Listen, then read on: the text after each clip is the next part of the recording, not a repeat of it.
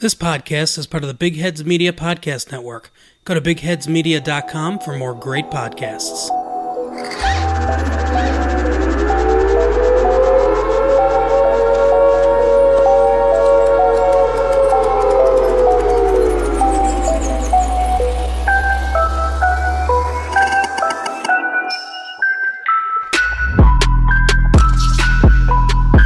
This is the American Toffee Podcast, your source for stateside views on Everton Football Club. Hosted by Alex Johnson and James Boyman.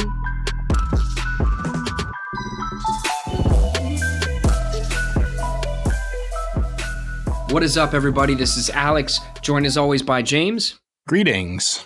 On the back of a 2-1 win for Everton at St. James Park against Newcastle. This is 2 wins in 2 for Mr. Don Carlo Ancelotti. James, how are you feeling? What's your initial reaction after the match? I'm elated, Alex. I think it feels so good to get 2 wins back to back under the new manager, and to do so in such a way that we never really saw under Marco Silva, where we saw first of all took the lead early. We conceded, which was unfortunate, but then to show the fight and resilience to come back and get that second goal, absolutely massive. And furthermore, I thought that Carlo Ancelotti did a tremendous job with his substitutions and making in-game adjustments to what Newcastle were trying to do. Because make no mistake, Newcastle, we came out and dominated probably the first 15, 20 minutes of the first half and even probably the first 10, 15 minutes of the second half.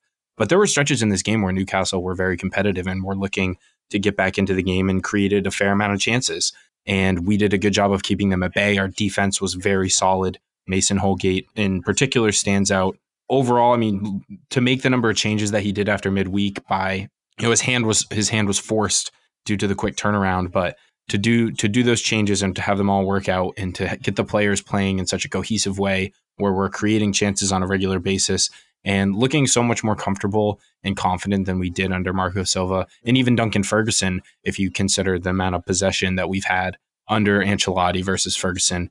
It's a great time to be a Blue. It feels so nice to move towards the end of December, in a completely different position to where we thought we would have been at the beginning of the month. If you looked at the run of fixtures we were to play, to come out of that unscathed with no losses is incredible. Save the, we won't talk about the Leicester match, but in the league undefeated. It just feels really, really good. There's no other way to put it. Very well said. I mean, you look at, let's talk about point accumulation in the table, right? I think it took us 15 matches to acquire 14 points, the first 15 fixtures. And yet in the last 5 matches, we've accumulated 11 alone, right? Obviously 6 points in the last 3 days with Carlo. But another great point that you made was about the tactical flexibility. I'm pretty sure we saw about 3 different formations during the match. The first one, obviously, we started off with. I think the second one was when Delph came on. And the third was the further substitution with, I think, Leighton Baines coming out. So it was interesting to see the difference in game management. And for me, the biggest point of the match, the biggest revelation that occurred to me was the fact that how many times under Marco Silva did we see a substitute impact the match as much as Fabian Delph did when Carlo Ancelotti subbed him on and changed formation? Probably never, right? Like never? Very rarely, I would say, at best. So, right. I mean, don't get me wrong. Fabian Delph's a good player. He really helped in the midfield. He brings quality. We started with Davies and Sigurdsson, so we didn't have really any defensive capability in the center of the pitch. So obviously it's going to help at face value, right? But he takes off Moise Kean. He brings on Fabian Delph, switches to what I thought to be somewhat of a 4-3-3, and immediately we controlled possession. We controlled the ball, and it felt like essentially the pressure was just relieved off our defense because, again, as you said, there were stretches in the match in which Newcastle really dug in, used Andy Carroll for pretty much the entire match to get any sort of momentum going, which worked very effectively. And so I thought that it was just really, really refreshing.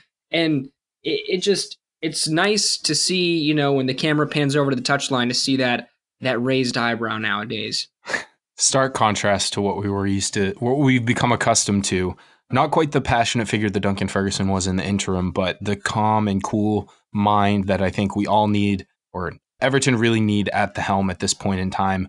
The thing about the substitutions that's really interesting is that none of them were like for like. He was making adjustments to the tactics. He used his substitutes as a means to adjust the game plan to accommodate what the team was able to do in response to what Newcastle were trying to do.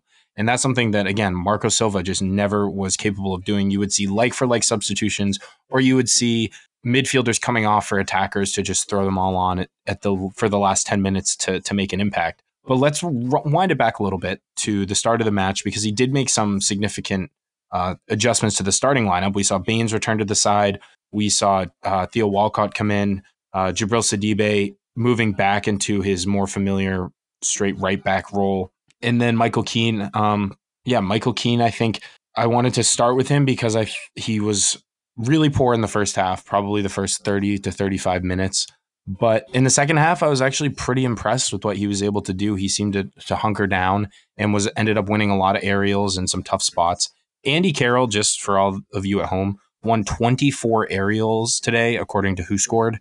That's more than our entire team combined. And it's no surprise that Andy Carroll is a massive aerial threat, but that number is just absolutely staggering, because even when Dominic Calvert-Lewin has one of those games where we were playing long ball and he was dominant in the air, he would get around like 10 to 14. So to have 24 just shows what a focal point he was.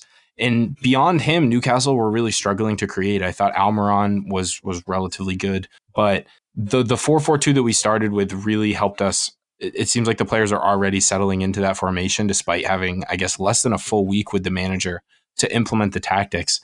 And overall, I mean, Mason Holgate, again, just massive performance from him today. Doesn't matter where you play him at spells. Once Baines came out, he moved even to the outside role and was dominant there. Richarlison, not his most effective first half, I would say, but in the second half, he came on very strongly, and the kid just runs his legs off. You can't fault him.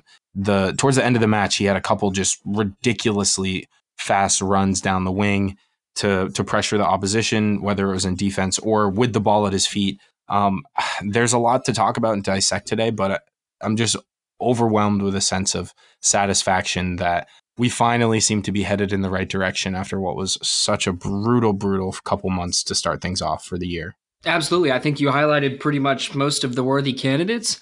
I'd also say Sidibe had another really, really good match. I personally have not seen his Who Scored rating. I haven't looked at his specific statistics, but I do know he created numerous chances. I really liked a lot of his passes, his inverted passes into the feet of Moise Kean and Dominic Calvert-Lewin throughout the match. I thought that, that was nice to see in general, because we know with Marco Silva, literally the game plan was give the ball to the fullback and the fullback will pass it down the line. Right? That was the game plan. Now we see that we are kind of spreading our attack more. We're being far more, fluid in what we're able to do and what kind of avenues we want to take to approach attacking and moving the ball forward. So it's nice to see. I thought Sidibe had a really good match and actually kind of dealt with Almiron, but he's just a very pacey individual, to be honest. But the last person, naturally, who was my man of the match, I think he has to be a man of the match, is Dominic Calvert-Lewin. He scored a brace, very well deserved, because you look at a lot of the opportunities he's had throughout the season that he hasn't buried. So while you could say maybe the first one was somewhat of a lucky get, he still had to position himself and finish it. The second one, not the great finish, but it doesn't matter, because his run to peel off the center back and go far post and the assist by Richarlison was perfect. I loved every bit of it. And I think Dominic Calvert-Lewin deserves it. He's now on 8 goals in the Premier League this season, which brings him to the top scorer for Everton. And let me remind everyone, that was our 20th match. That is literally one past the halfway point. So he has plenty of time to continue his fine form of 5 goals in 5 matches. And I'm really excited to see how he continues. But I also hope that Richarlison can continue to kind of add to his tally as well and get back into the double digits, because we're going to need it. Yeah, no question. Dominic Calvert-Lewin deserves man of the match today. He was immense. 7 aerials won in a game where we weren't really playing through the air all that much. And what impressed me about Calvert-Lewin today was, he's clearly, based on his appearances for Everton in his career thus far. He's not a Gylfi Sigurdsson type who's capable of banging one in from distance, but it seems like his positioning in the box and his ability to win balls in the air and be in the right place at the right time, similar to Richarlison, is paying dividends now. He's finally developing that IQ, I think, the game awareness to match his physical attributes, which we've known about for a really long time.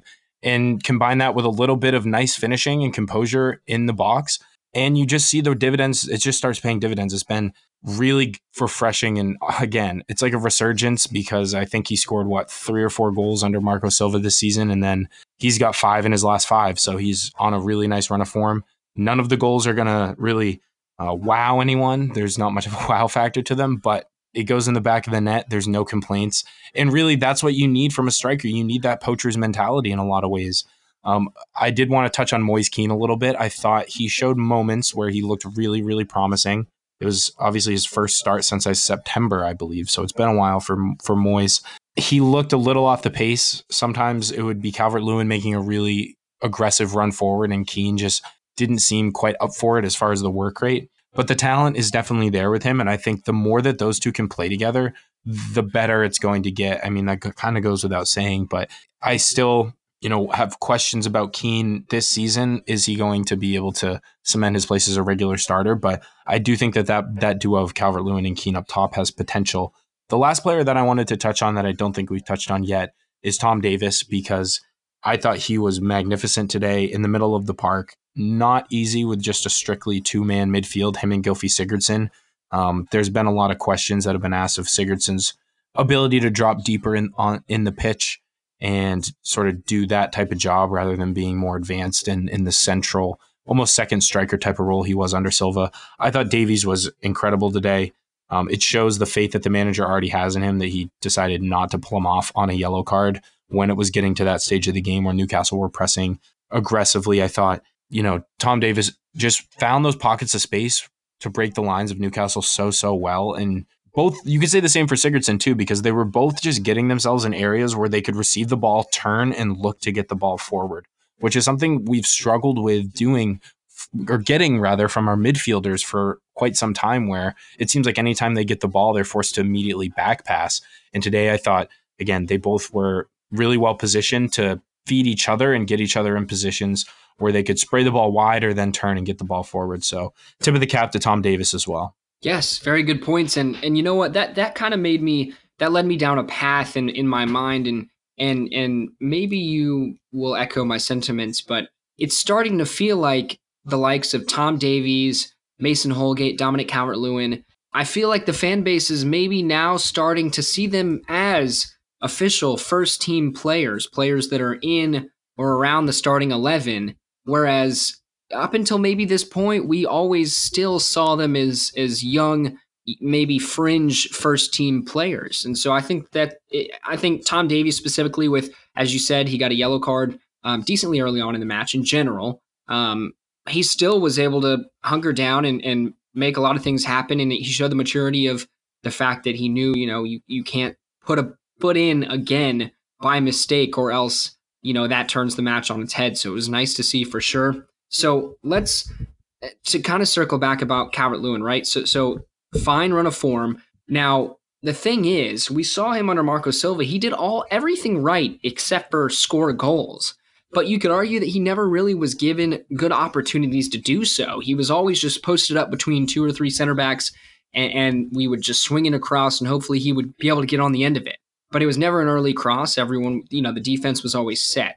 Now we're seeing a much more expansive play, a more fluid attack to an extent, right? Obviously, it's not amazing at the moment. But Carlo Ancelotti, post-match 3 days ago, said that he wanted Dominic Calvert-Lewin to focus more on the goal when he did not have possession of the ball. Now, compare that to today's post-match, in which, mind you, this is Carlo Ancelotti, one of the most winningest managers in world football currently. He said on Dominic Calvert-Lewin, he is a fantastic striker, in my opinion. He's fantastic with his head. He has clever movement in the box, sharp, but he's young, and for this reason, he has to improve. But here's the key phrase. He is a humble guy. He doesn't talk a lot, but I think he's going to be a top striker in England and in Europe. He has all the qualities. James, how do you feel about Carlo Ancelotti saying that about Dominic Calvert-Lewin? Well, I would preface it by saying that he's perhaps a little bit biased given that he is our manager now and he does want to encourage the players. But I think it's clear. I mean, we've known for years that Dominic Calvert-Lewin has all the physical attributes to be able to be successful in the Premier League. And if we eventually end up there, as we all hope we do, in Europe. And now it's like we're finally seeing that start to come to fruition. Remember, 22 years old, he still has so much room to develop and grow. But again, the pace that he has, the strength, the aerial ability, he ticks all the boxes that you would want from a striker. And again, the major critique of him was his finishing. But again, the counterpoint to that has always been, well, he gets no service. And I believe in the last few games, I think he had 5 or 6 shots last match, and he had 5 again today. He's finally getting service and getting opportunities to put his foot through the ball or his head on the ball in the box in dangerous areas.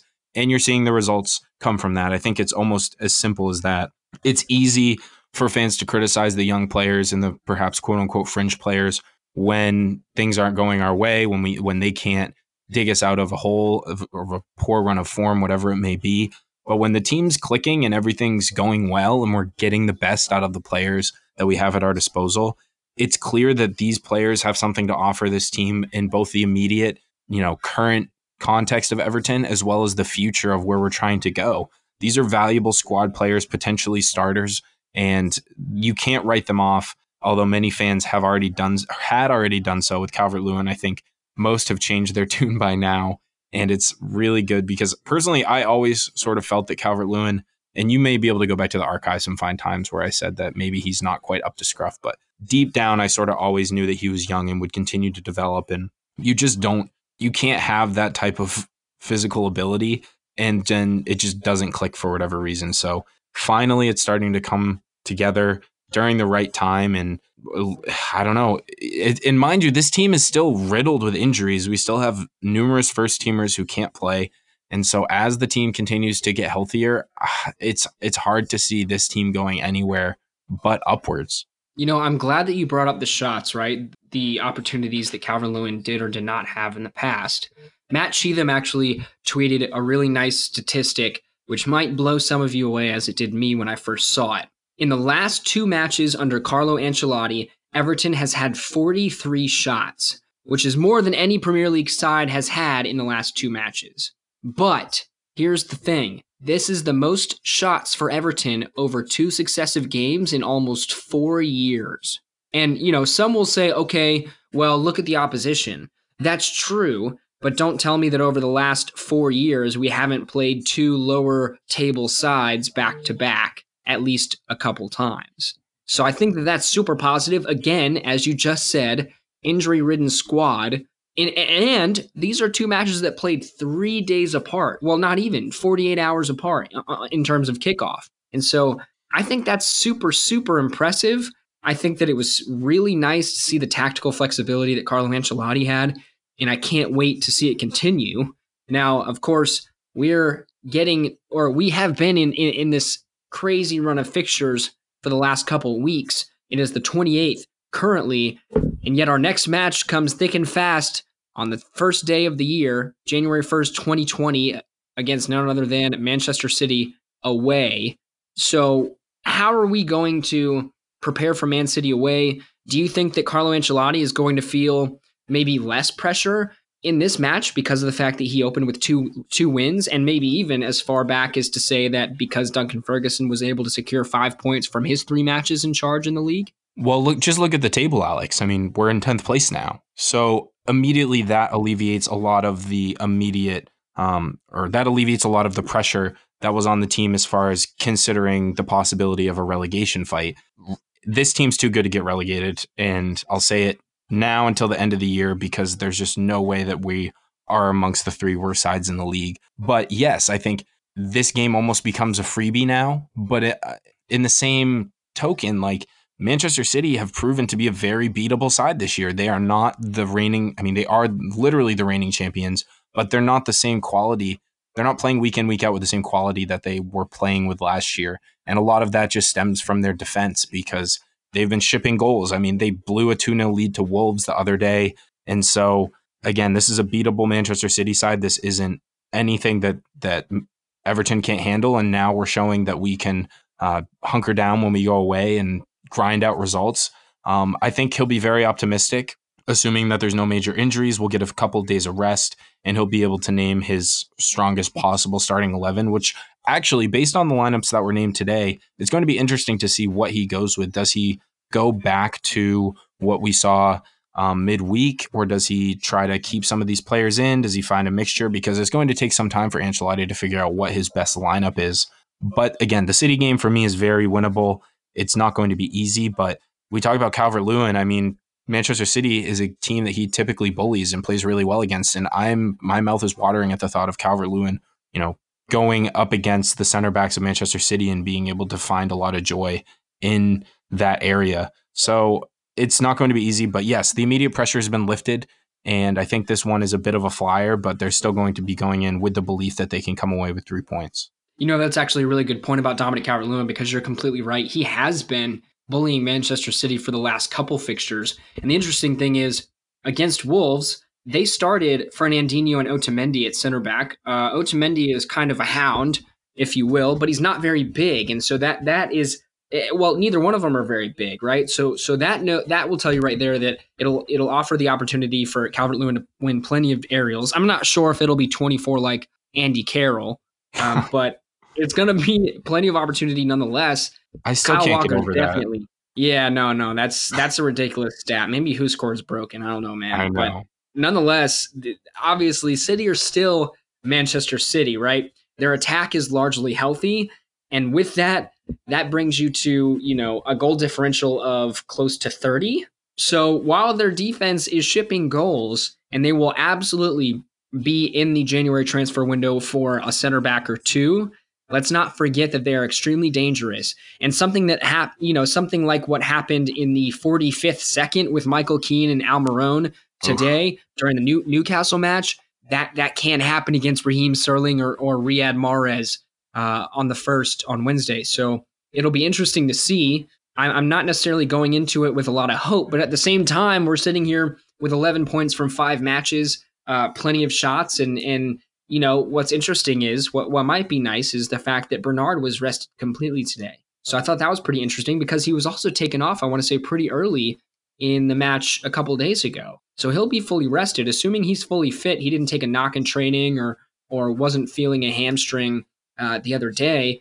Then that'll be some very, very pacey, albeit short, fresh legs. Yeah, and it will hopefully Bernard can come in and make an instant impact. It will be extremely interesting to see what Ancelotti decides to do tactically versus Manchester City, because naturally Burnley and Newcastle, no disrespect to either of those sides, but it's obvious that they're not going to set up the same way that Manchester City are. And we know that Marco Silva typically was able to get fairly decent results playing against the sides that tried to play more expansive style.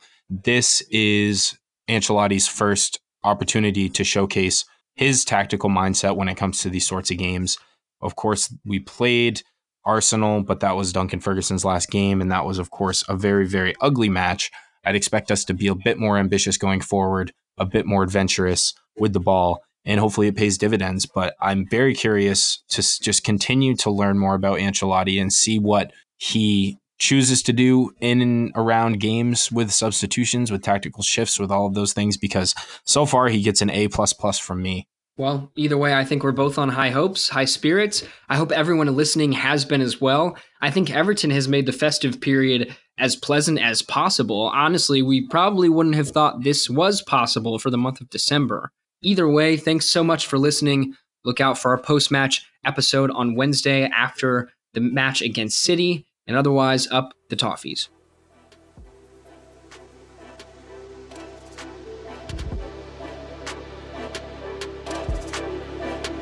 Thanks for tuning in to the American Toffee Podcast. Come join our Discord community at invite.gg/ATP and follow us on Twitter and Facebook at USA Toffee Pod.